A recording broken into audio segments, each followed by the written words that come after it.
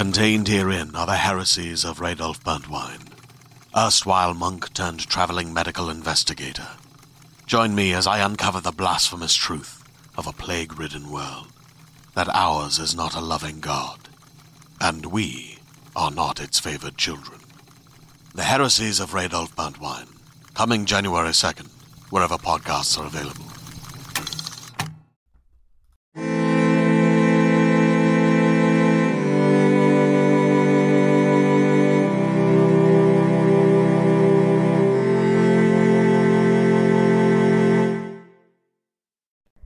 Hello and welcome to Vulgar History, a feminist women's history comedy podcast. My name is Anne Foster, and all this season, the last 8 episodes and today as well, we've been looking at the theme of how to lose a queen in 9 days, aka the Lady Jane Grey scenario.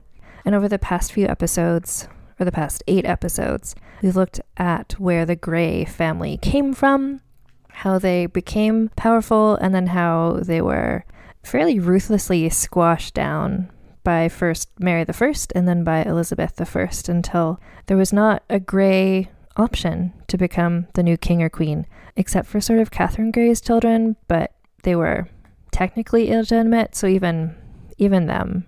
What we're looking at today is sort of an epilogue to this season, is what happened after all of the 3 Grey sisters were taken out of contention to be the new queen. Because that didn't mean there wasn't anyone else. That didn't mean there wasn't anyone else threatening Elizabeth's reign. What it meant is that suddenly and unexpectedly, the other descendants of Mary Tudor came into play, and we're going to look at kind of the final possible option, who is a woman named Lady Anne Stanley. But to get to her, we need to do a little parallel family tree exploration. So I think we now know from all the previous episodes this season the chain of events that got to the Grey sisters. So we're going to go and see where Lady Anne Stanley comes from. So it all starts with Mary Tudor, who had 2 daughters. Her daughter Frances became the mother of the 3 Grey sisters, Lady Jane Grey, Lady Catherine Grey, and Lady Mary Grey. But Mary Tudor's other daughter was named Eleanor. And so once all the Greys were out of the way, then people who wanted to champion this sort of option on the family tree switched over to the descendants of Eleanor Brandon. So we're going to work our way through there. But first, I just want to mention that my sources for this information, which I had to do a bit more digging than as per usual. Lady Anne Stanley, not a lot written about her. I had to actually go to the university library, log on to one of the free computers to read a really good, I think it's a thesis. So first of all, there's a book called A House in Gross Disorder, Sex, Law, and the Second Earl of Castlehaven by Cynthia B. Harrop. And then secondly, it's a thesis by V.J. Wilkie from 2009 called Such Daughters and Such a Mother, the Countess of Derby and Her 3 Daughters, 1560 to 1647. The links to both of these things will be in the show notes. And I do want to also mention that, in these podcasts, in all of them, there's going to be, you can always rely on some bullshit from the patriarchy. Very often, there's going to be a child marriage. There might be, there's unpleasant stuff happening all over the place in all of these stories. But in this episode specifically, I guess I'll just give a content warning that there's going to be discussion of sexual assault and rape. So be forewarned. And I'll also just mention in the podcast when we're going to get to that part of the story, so you could maybe choose to listen to the first part and then peace out when we get to that part. But just so everybody's aware that that's coming, I don't want to bring it out of the blue for you. So, Mary Tudor, second daughter, Eleanor Brandon. Now, the thing about Eleanor Brandon is that we know almost nothing about her. So where Frances Brandon, we knew enough about her that I did like a 45-minute episode about her. Eleanor Brandon is more shrouded in mystery, which is my fun way of saying no one really wrote anything about her, and we don't have any of her diaries or letters.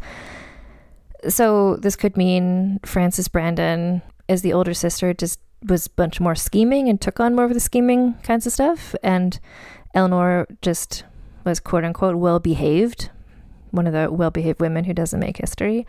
It could also mean that Eleanor was just so good at scheming that nobody noticed it and nobody wrote about it, or she burned all those records. But when doing this kind of research that I do into often the lesser known women of history, more often than not, frankly, you come across a person like Eleanor Brandon, where all that we know about her is kind of when she was born, kind of when she died, the name of her husband, and the names of her children.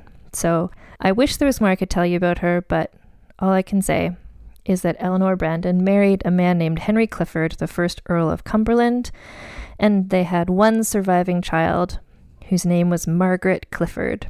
So we're now one level down in the family tree. Eleanor and Frances were sisters. So Margaret Clifford, Eleanor's daughter, would be the first cousin of the Grey sisters. And we know some stuff about Margaret Clifford.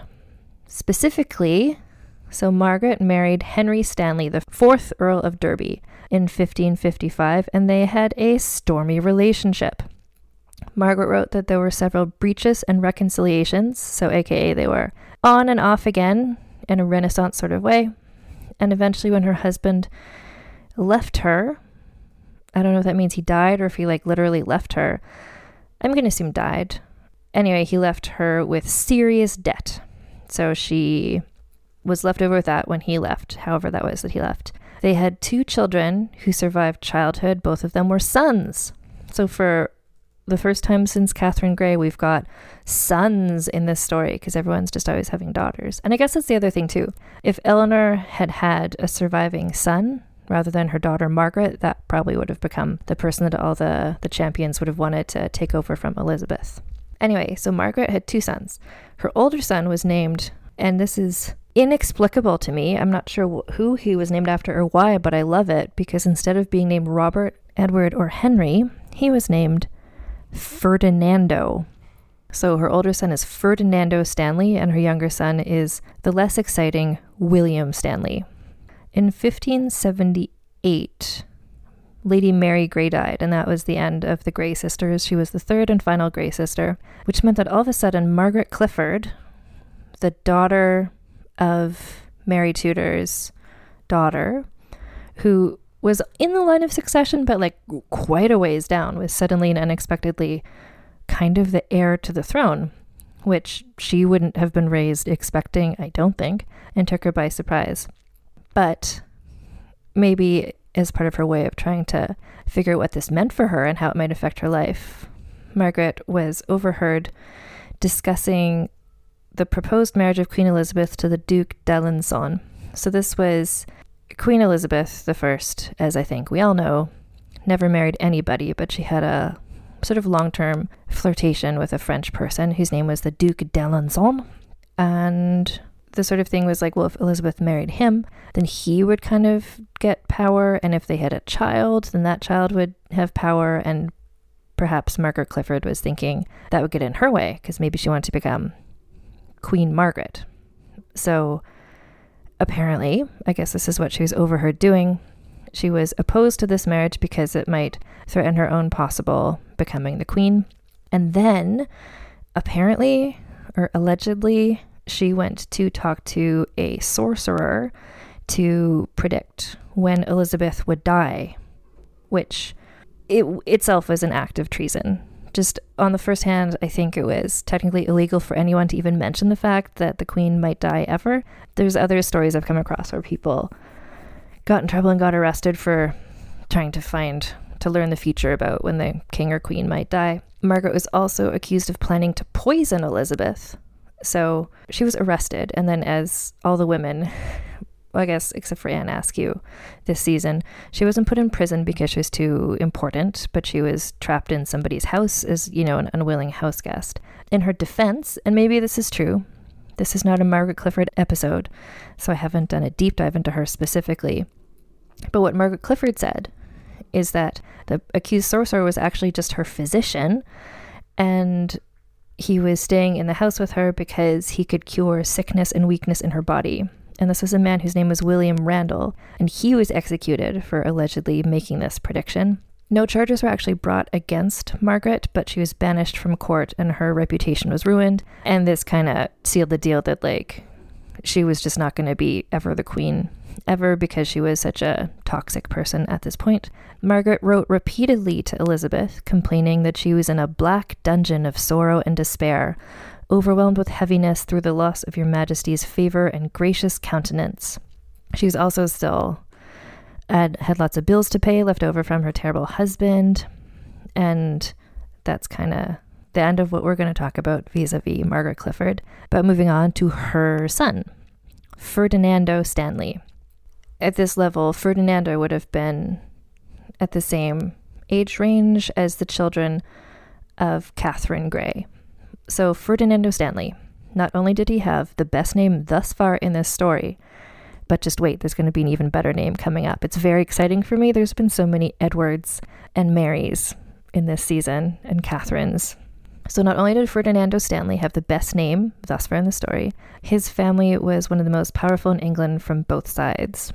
So we know about his mother's pedigree, Margaret Clifford being the granddaughter of Mary Tudor, but the Stanleys were old money land magnates whose areas of control included literally the entire Isle of Man, like they were in charge of that entire island. So Ferdinando is an eligible bachelor. Anyone who managed to marry him, like he was a catch, like he would be married to somebody super important, and his wife was a woman named Alice Spencer. And these are going to be the parents of today's heroine when we get to her, Anne Stanley. So Alice Spencer wasn't as super rich as you might expect, given that she landed Ferdinando Stanley as her husband, but what she was brilliant. The Spencers were a noble family, so she had a head start in life in general, but the Stanleys were in such a higher echelon of wealth and influence. It's pretty remarkable Alice managed this marriage. But the thing is, she herself was incredibly ambitious, talented, and successful, and was the youngest of 3 daughters. And I think you might remember from last time, I'm always a champion for the youngest of 3 daughters. So this is some Lady Mary Grey energy she's bringing to it. Each of her older sisters married someone a little bit richer than the last one. So each time the one of her sisters married, the whole family's reputation was elevated along with them. So by the time it was time for Alice to get married, the combination of her forceful personality and the Spencer family being sort of like a up-and-coming, increasingly important family meant that she got to marry Ferdinando Stanley, the most eligible bachelor.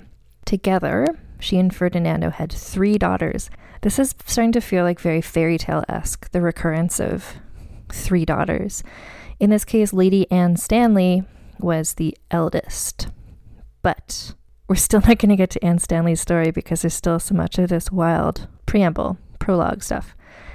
So basically, a bunch of Catholics wanted to get rid of Queen Elizabeth I and make Ferdinando the king instead.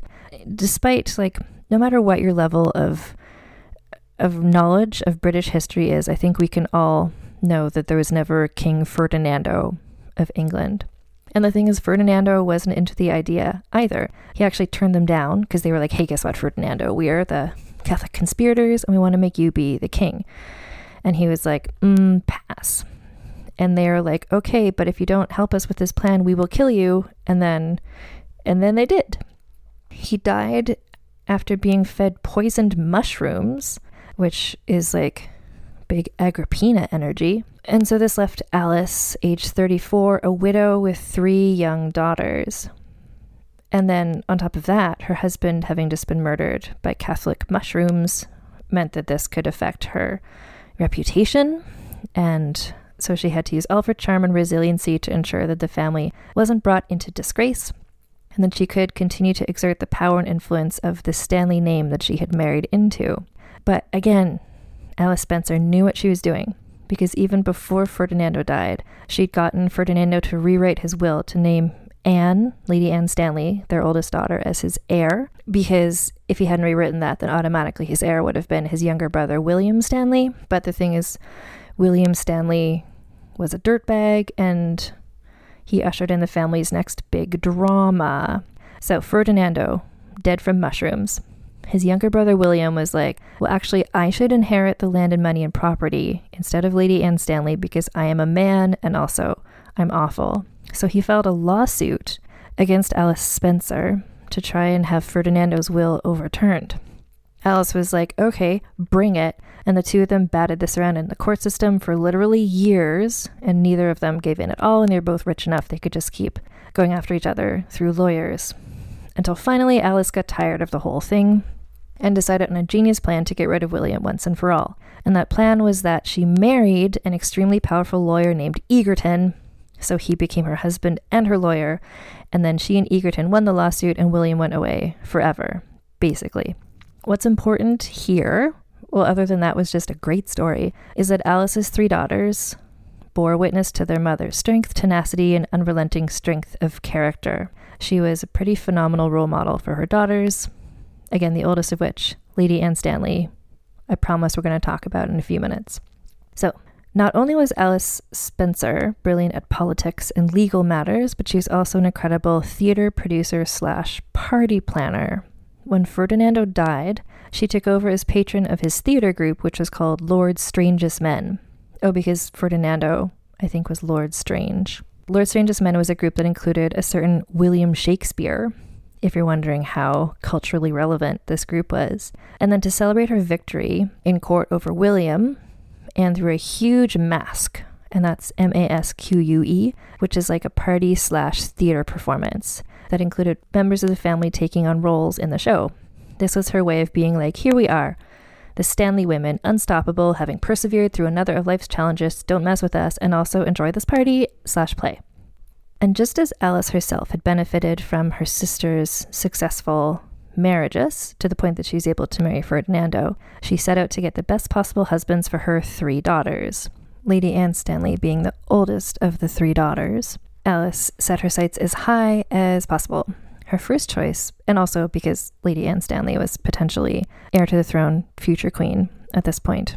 So, Alice's first choice for Anne's potential husband was the Prince of Muscovy, which was sort of a place where Russia is now, but unfortunately the negotiations didn't work out. And before she had solidified who Anne's husband was going to be, Queen Elizabeth I died in 1603, and she named as her heir James I from Scotland, the descendant of Margaret Tudor via Mary, Queen of Scots. So there was a new king, he was young, he had sons of his own, so suddenly Lady Anne Stanley was just no longer really a potential queen. She would be, some people who didn't like James would maybe back her, but most of the people who wanted to get rid of James were backing the sons of Catherine Grey. So Alice, she was savvy, she knew it was up, she knew that she needed to readjust her expectations, so she pragmatically refocused her husband hunting to someone non-royal. And eventually in 1607, Lady Anne Stanley was married to a nobleman named Grey Bridges, which is the best name in the story. Grey Bridges, and he had the title Baron Chandos of Sudeley, which, because those are British words, it's probably pronounced Baron Chips of Sudtown, but Grey Bridges was his name. So not only did he have the most amazing name I've ever seen ever since Ferdinando Stanley, but Grey Bridges was also apparently super popular and a seemingly really cool guy.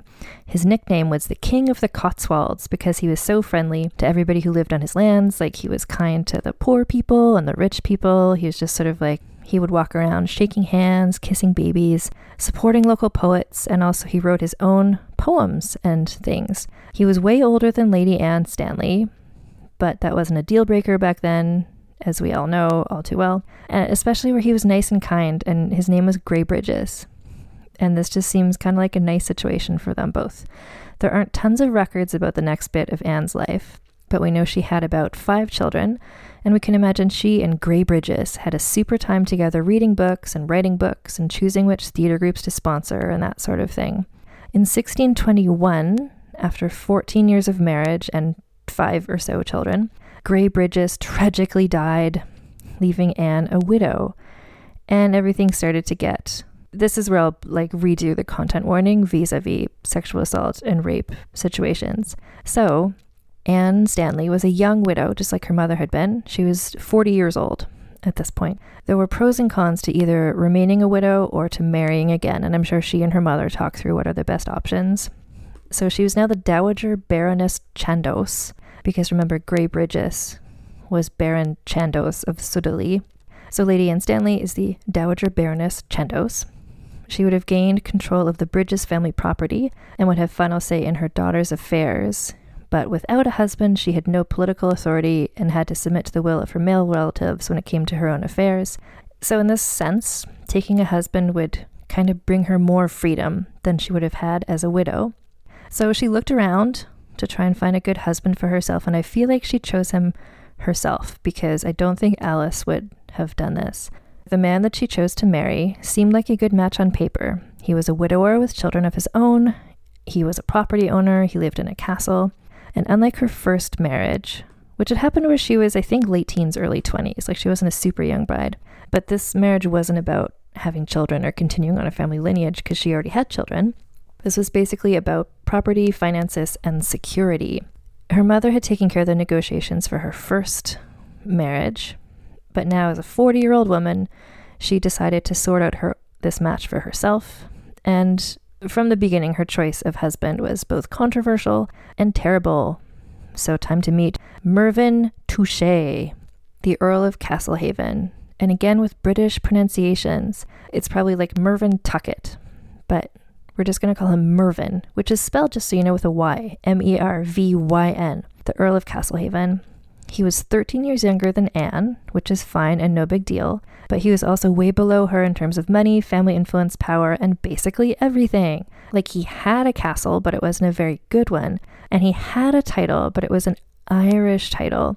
And the thing is that King James, who had now been king for a minute, he had this thing where to make money, or no, it wasn't him. It was that guy who I did in the mini episode. Anyway, just to make money during the reign of King James, people could buy lordships to things, and because all the English places already had lords, they started selling Irish things. So this is where Castlehaven's title came from. Oh, and then also, on top of all that, Mervyn had links to people of the Catholic faith, which was one of the worst things to be during this highly contentious period of English Protestantism.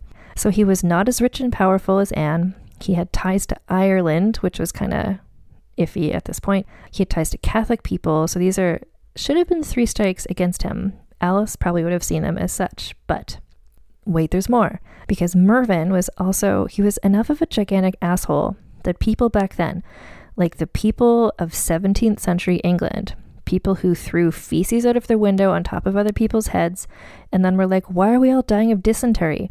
We're like, oh, that guy, oh yeah, he's pretty much a dick. His family basically sucks, especially his sister, who is bananas. So just to be a rich white man in this period of time, for people to even then think you're an asshole, just like how much of an asshole do you need to be is the question. His sister, just side note about his sister, her name was Eleanor Davies. She was a poet, pamphlet writer, and prophetess, like a prophet, but lady version. She was married, and her husband didn't like that she did these things, writing poetry, pamphlets, and prophesizing. Her husband was like, Eleanor, I would appreciate if you would stop printing poems and prophecies in pamphlets. In response, Eleanor put on a widow's outfit and in front of her husband was like, I prophesize that you will die very soon. And then he did. Eleanor was so intense about her prophecies that she was kicked out of the royal court because her predictions were too disturbing. So this is all pretty exciting. And I guess as long as she didn't predict that the king was going to die, she'd be fine. But this is sort of like socially, people found her kind of a bit much. And so this was just one more reason that people were just kind of like, Mervyn's family is kind of like, do we want to marry into this family? E.g. to somebody like Alice Spencer would have been like, daughter of mine, is this the match you want for yourself? Like we've got a pros column and a cons column, and there's like nothing in the pros column. And yet, Lady Anne Stanley must have seen something in Mervyn Touchet that she liked. Maybe his castle, maybe his money, maybe just that she was desperate to marry anyone. For whatever reason, in 1624, she married him to solidify their new Brady Bunch-style blended family. She then arranged for her 12-year-old daughter, Elizabeth Bridges, to marry Mervyn's 19-year-old son, James Touchet, which is, not something we would see happen nowadays too often. But it was not an uncommon thing then if two parents married and they both had children, to then marry the children to each other. So there's like a 2-generation tie connecting these two families, just to sort of cement the union between the families. In fact, Alice Spencer had actually done the same thing when she married Egerton the lawyer. She had married one of Anne's sisters to Egerton's son. But something about this marriage between the teenage step-siblings did not go well. Shortly after the marriage, James Touchet abandoned his stepsister/wife and his whole family and just ran off to leave the Castlehaven family home entirely. And in retrospect, this was a clue that something really weird was going on inside of that home. And what was going on was basically content warning. Take a pause. Okay, we're going. In 1530, 6 years after Anne and Mervyn's wedding, Mervyn's estranged son James, so who I was just talking about, filed charges against his father. And what charges were those? Well, James Touchet claimed his father Mervyn was trying to disown him and to keep him from his inheritance, which is just so much inheritance drama between rich people back then. But unlike the court struggles between Alice Spencer and William, the situation was different. In his petition to the court, James explained or claimed that he had abandoned his stepsister/wife, Elizabeth, years before. So this was 6 years after he had left her. And again, feel free to stop listening at this point if you don't want to get into the rape, sexual assault of it all. So James claimed that his father Mervyn had forced then 12-year-old Elizabeth to have a sexual relationship with one of Mervyn's favorite male servants. Allegedly, Mervyn's goal with this was for Elizabeth to become pregnant with a son and to have that son become Mervyn's new heir so that James wouldn't inherit anything. Now, there's a lot to unpack with this, so I'll begin by saying that just because a 12-year-old got married back then did not mean that she was expected to have children right away. Usually, very young brides hung out with their families until they were in their later teens/early 20s because when young girls have babies, both the girls and the babies often died. So James may not have been having sex with his 12-year-old stepsister/wife due to her very young age, but Mervyn really wanted this heir to happen, which is why he was coercing Elizabeth to have sex with Mervyn's male servant. James also alleged at this time that his stepmother/mother-in-law, Lady Anne Stanley, was licentious and had sex with servants and took lots of lovers, which, whether that's true or not, what business of that is James? Basically, James was like, my father is a gross dirtbag who is also trying to steal my inheritance. I want my inheritance. Please help me out with this oldie time Law and Order SVU team. Well, and actually the people he talked to were the Privy Council. And they were like, what the fuck are you talking about? This is really fucked up. Never mind your inheritance. What the fuck? So they rode their horses and carriages over to the castle to interrogate a bunch of people and just to figure out what the fuck. And they had no idea what they were going to find out. So the SVU squad interviewed all the men they could find, including servants, and all the noblewomen, because female servants were thought to be, quote, unreliable and not worth interviewing, because everything about this is awful. So they interviewed Elizabeth, who's now 18 years old. And so they were like, so, Elizabeth, your absentee husband said that when you were 12 years old, your stepfather/father-in-law forced you to have a sexual relationship with a male servant in order to become pregnant. Can you confirm or deny?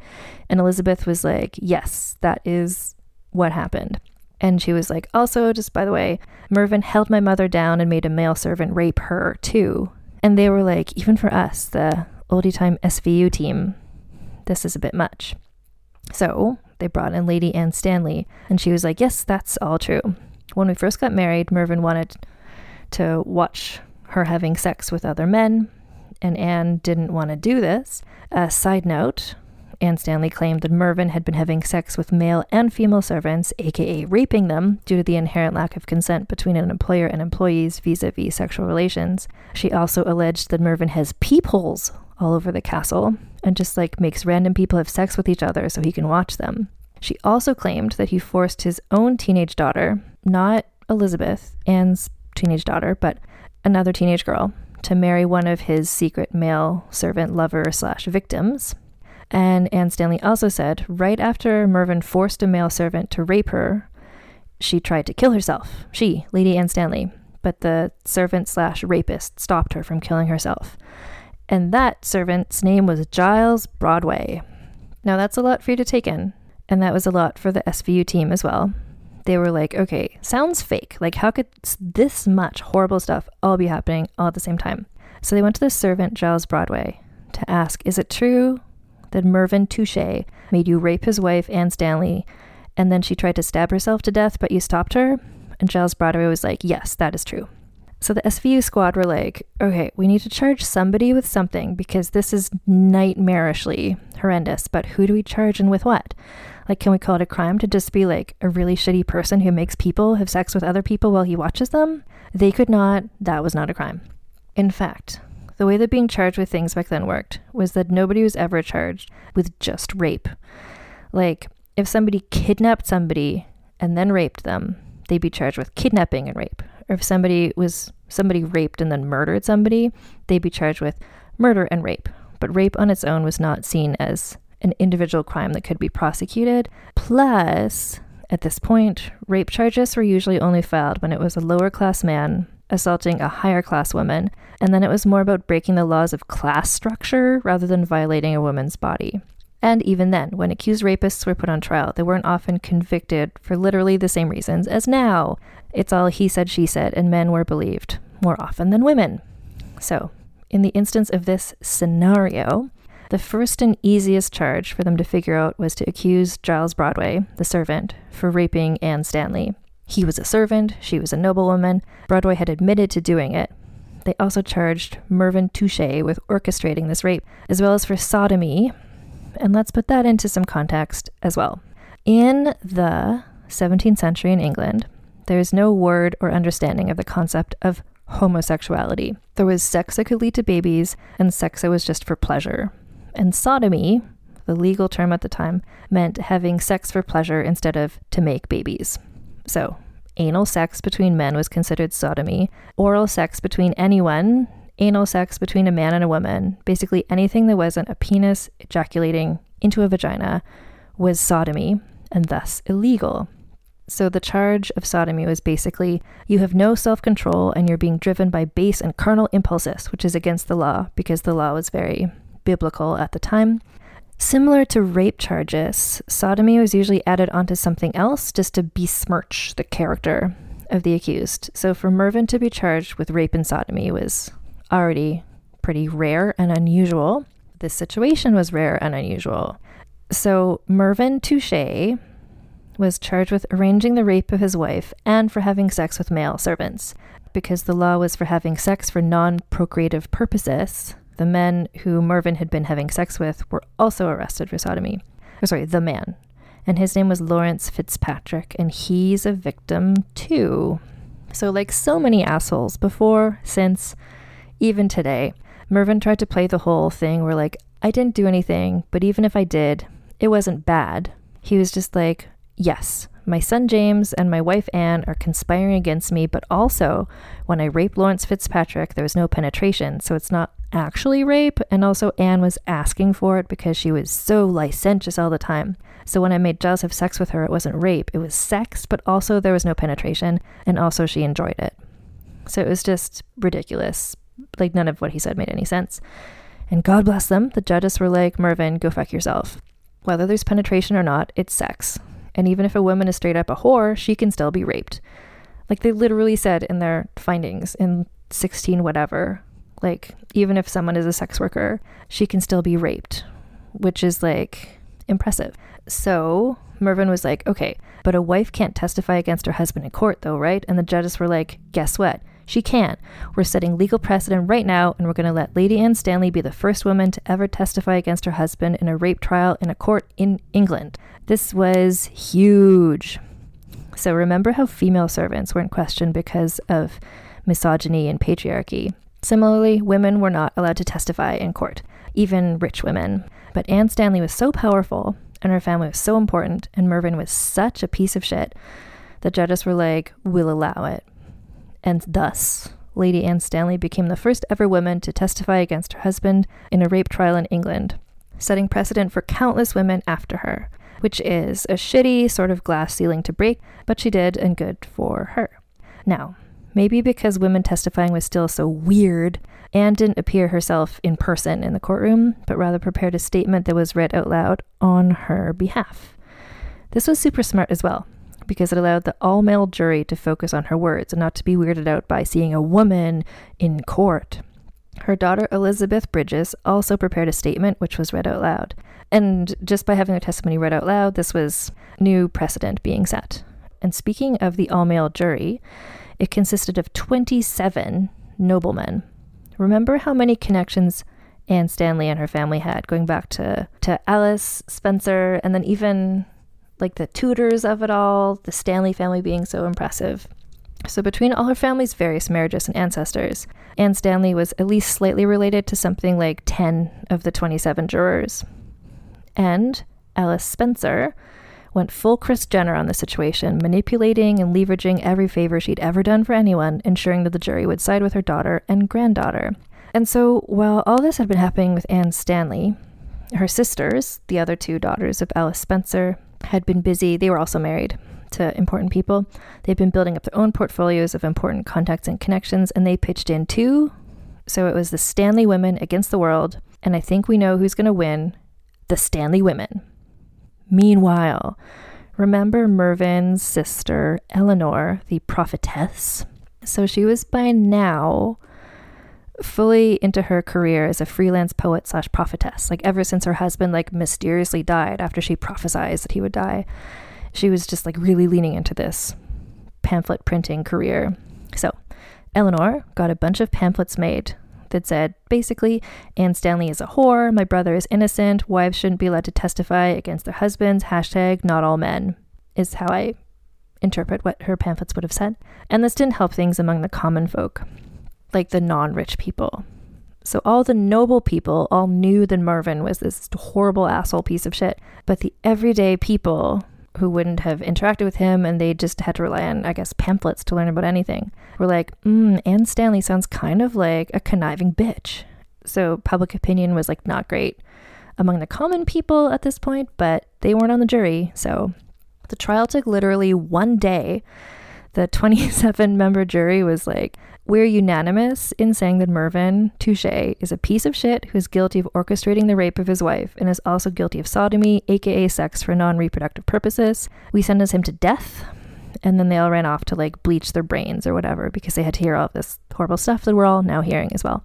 And so the world became a slightly better place on May 14th, 1631, when Mervyn Touche was beheaded. Rest not in peace, you piece of shit. 1 month later, Giles Broadway and Lawrence Fitzpatrick had their trials for rape and sodomy. Both men withdrew their previous confessions, claiming they'd been tricked into thinking they had immunity when they didn't, but they were servants, so nobody cared what they had to say. Again, Anne Stanley testified, this time in person. She stood up there in front of everyone and retold what had happened to her. And then she was like, because I'm a Christian woman who is also forgiving, I would like to look Giles Broadway in the eye and show how benevolent I am. And the jury was like, wow, she's so gracious and wonderful. This makes Giles seem like such a piece of shit. And of course, both men were found guilty because they were servants and nobody gave a shit about them. Lawrence Fitzpatrick, though, is such a victim here, and Giles is too, because they both worked for Mervyn and had to do what he said. So there's some sympathy there. They are victims. But on the scaffolds, when they are going to be hanged, both of them were like, Anne Stanley is a devious, manipulating sex monster. This is all her fault. We're innocent, and so is Mervyn, and women are terrible. Don't trust women. They were both hanged on July 6th, 1631. So, Mervyn is dead. The two servants are dead. The whole matter is kind of sorted, I guess, except for the long-standing psychological damage. And Alice Stanley was like, time to throw a mask to celebrate this victory and to remind everybody that the Stanley women are undefeatable. So Alice Spencer commissioned a playwright named John Milton to write a masque called Arcades, which was performed by her grandchildren. Lady Anne Stanley's name had been dragged through the mud, as had that of her daughter Elizabeth Bridges. But by throwing this party, Alice Spencer was indicating to everyone that everything was back to normal.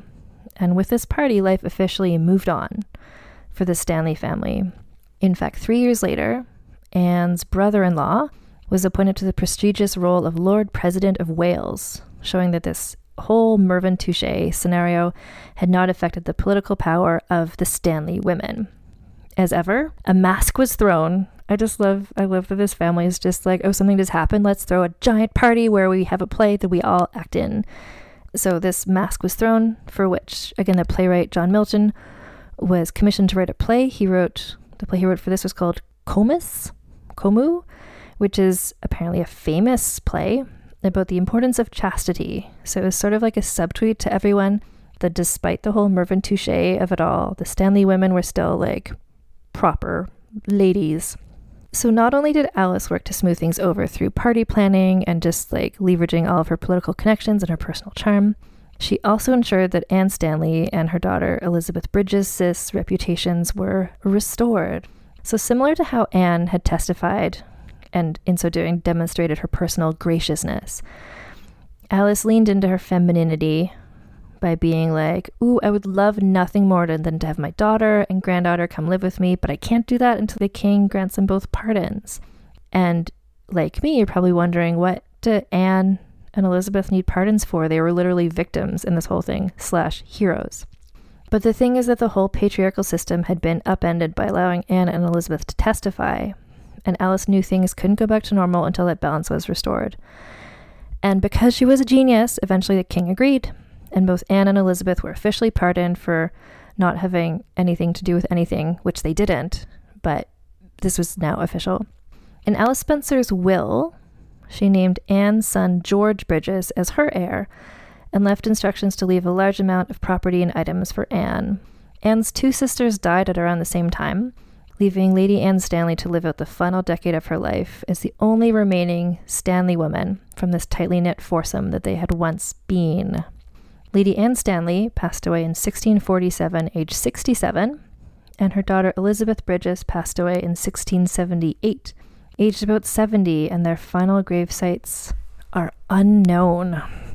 And that is the saga of Lady Anne Stanley, Alice Spencer, and the Castlehaven rape trial.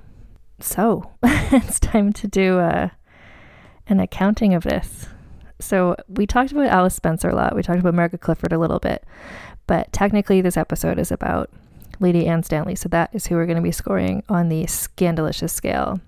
So the first category is scandaliciousness. And frankly, I'm going to give this a 9 for scandaliciousness. Like, just the whole affair was so scandalous, everything that happened. Like the fact that people back in that time, in a time that was like kind of licentious anyway, where like people, I'm sure, were like raping their servants all the time, like the extent to what her husband was up to. And then like the involvement, just all of it. Do I need to explain this? Like, no. Like this is a 9 for scandaliciousness. Whether or not Anne Stanley was complicit in anything that happened, that this was a scandalous situation. Scheminess. If I was grading her mother, I would be tempted to give like 10 out of 10. Anne herself, I think the smartest thing she did was to let her mother finally take over after her, because when she made her own scheme to choose a husband, that did not go well. She was not, there's not much recorded about her being very schemy.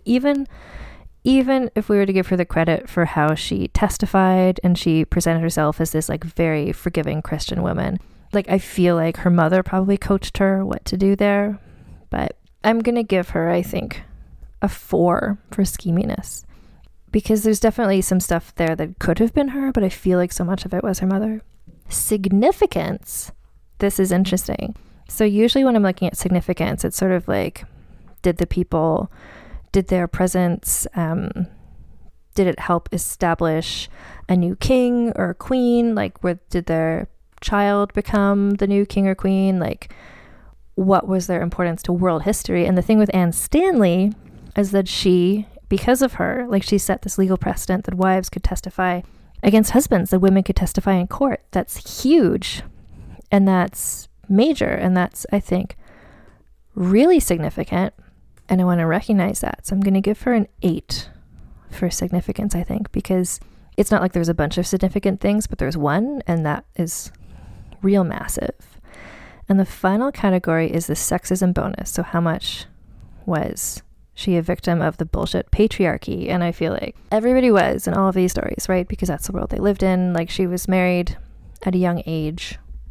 She was a victim of her awful husband, but then the legal system actually ended up, like, for her, like, if we're looking just at her, like, the two men servants who were maybe assholes, but also victims, the class of it all, like, got in their way. Like, they didn't get a fair trial at all, and they were put in terrible situations and all that sort of stuff. But for Lady Anne herself, the patriarchal structures of, like, the all-male jury and everything actually came to bat for her. Like, the judges were like, guess what? Even if she is a whore, she can still be raped. Like, it's odd to me how much the patriarchy was not the main villain in this story. So I'm going to give her just a basic 5 bonus for sexism. So let's just add this up. So this is 26, which is the same score as Anne Askew. One more above Catherine Willoughby. So just to recap for this season, how everybody felt on the Scandalicious scale. Catherine Willoughby had a 25. Lady Anne Stanley and Anne Askew both with a 26. Lady Mary Grey, 26.5. Catherine Parr and Frances Grey, both 27. Mary Tudor, 27.5. Lady Catherine Grey, 29. And Lady Jane Grey, 29.5. So where that lists them within the whole pantheon of everyone we've ever done, like the highest score anyone's ever had, was from season 2, Joanna of Naples. Got a 33. But still, I appreciate how kind of close the different scores were. It really shows that all of them were equally impressive and important in their own different ways. So this whole season, How to Lose a Queen in 9 Days, it's been really interesting to get together, and it's sort of choosing which 9 stories I would do. It was hard to choose what the stopping point is because everybody kept having children, and we're always talking about women, so I'm just always looking to see when people have daughters. So, you know, the descendants of Catherine Grey, what did they get up to? The descendants of Anne Stanley, what did they get up to? There's a lot to dive into, but I think 9 episodes is perfect for this situation, and I've had a really good time putting together this season. So, just the regular reminders I have for you all. I have a Patreon. If you're like, oh my god, what? The season's over, but I need more Anne talking casually in a comedic way about Tudor history while swearing occasionally, I do have mini episodes available on my Patreon, which is patreon.com/AnneFosterWriter. So from this season, I added 2 new mini episodes. So the mini episodes there are all about assholes from history. It's where I can really dive into just like these dirtbags who fucked up women's lives. The 2 that I've just added this season, there's one for Thomas Seymour and there's one for Robert Dudley. And there's also some older ones from previous seasons as well, like Emperor Nero, for instance. So if you go to patreon.com/AnneFosterWriter, that's where those live. And I have my history writing is at AnneFosterWriter.com. This podcast is on Vulgar History on Twitter and Vulgar History Pod on Instagram. Between seasons, I still post stuff, so you can follow me there too. And then, as always, I have a little shop on Teespring where I have items pertaining to the women we talked about this season. Like, we have items for the Renaissance, Reformation, Girl Squad. We have stuff for Lady Jane Grey. We have stuff for Mary Tudor. Just so check it out there. It's at teespring.com/stores/vulgarhistory. And then also a full list of all the books that I've read and researched for this season are on the featured page on bookshop.org. The link to that is in the show notes. So I hope this podcast finds you well. Everybody take care out there. Stay tuned for news. Like, there's going to be another season. Don't worry about that. Keep your masks on. Keep your tits out.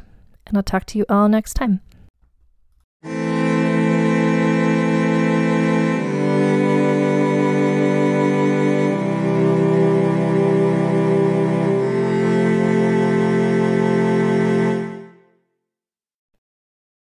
Hey there, this is Justin Bartha. I made a funny new podcast, King of the Egg Cream. It has the greatest cast in the history of podcasts with actors like Louis Black. I'm torn by my feelings for 2 women. Bobby Cannavale. You can eat it, or if someone hits you, you can put it on your cut. Melanie Linsky, I wonder what these marvelous things are that look just like boiled chicken feet. Jason Ritter, I can break things and pick locks and kill people. Michael Stuhlbarg, The whole point is to inspire people that they should make themselves better. Ari Grainer, No, don't whet its appetite. What are you, an idiot? me, Justin Bartha, That's not just any egg cream, that's a Lemke's special. and all narrated by the hilarious Richard Kind. This is the story of Harry Dalowitz and how he rose from nothing to become New York's King of the Egg Cream. So if you like funny true stories, come listen to King of the Egg Cream, available wherever you get your podcasts.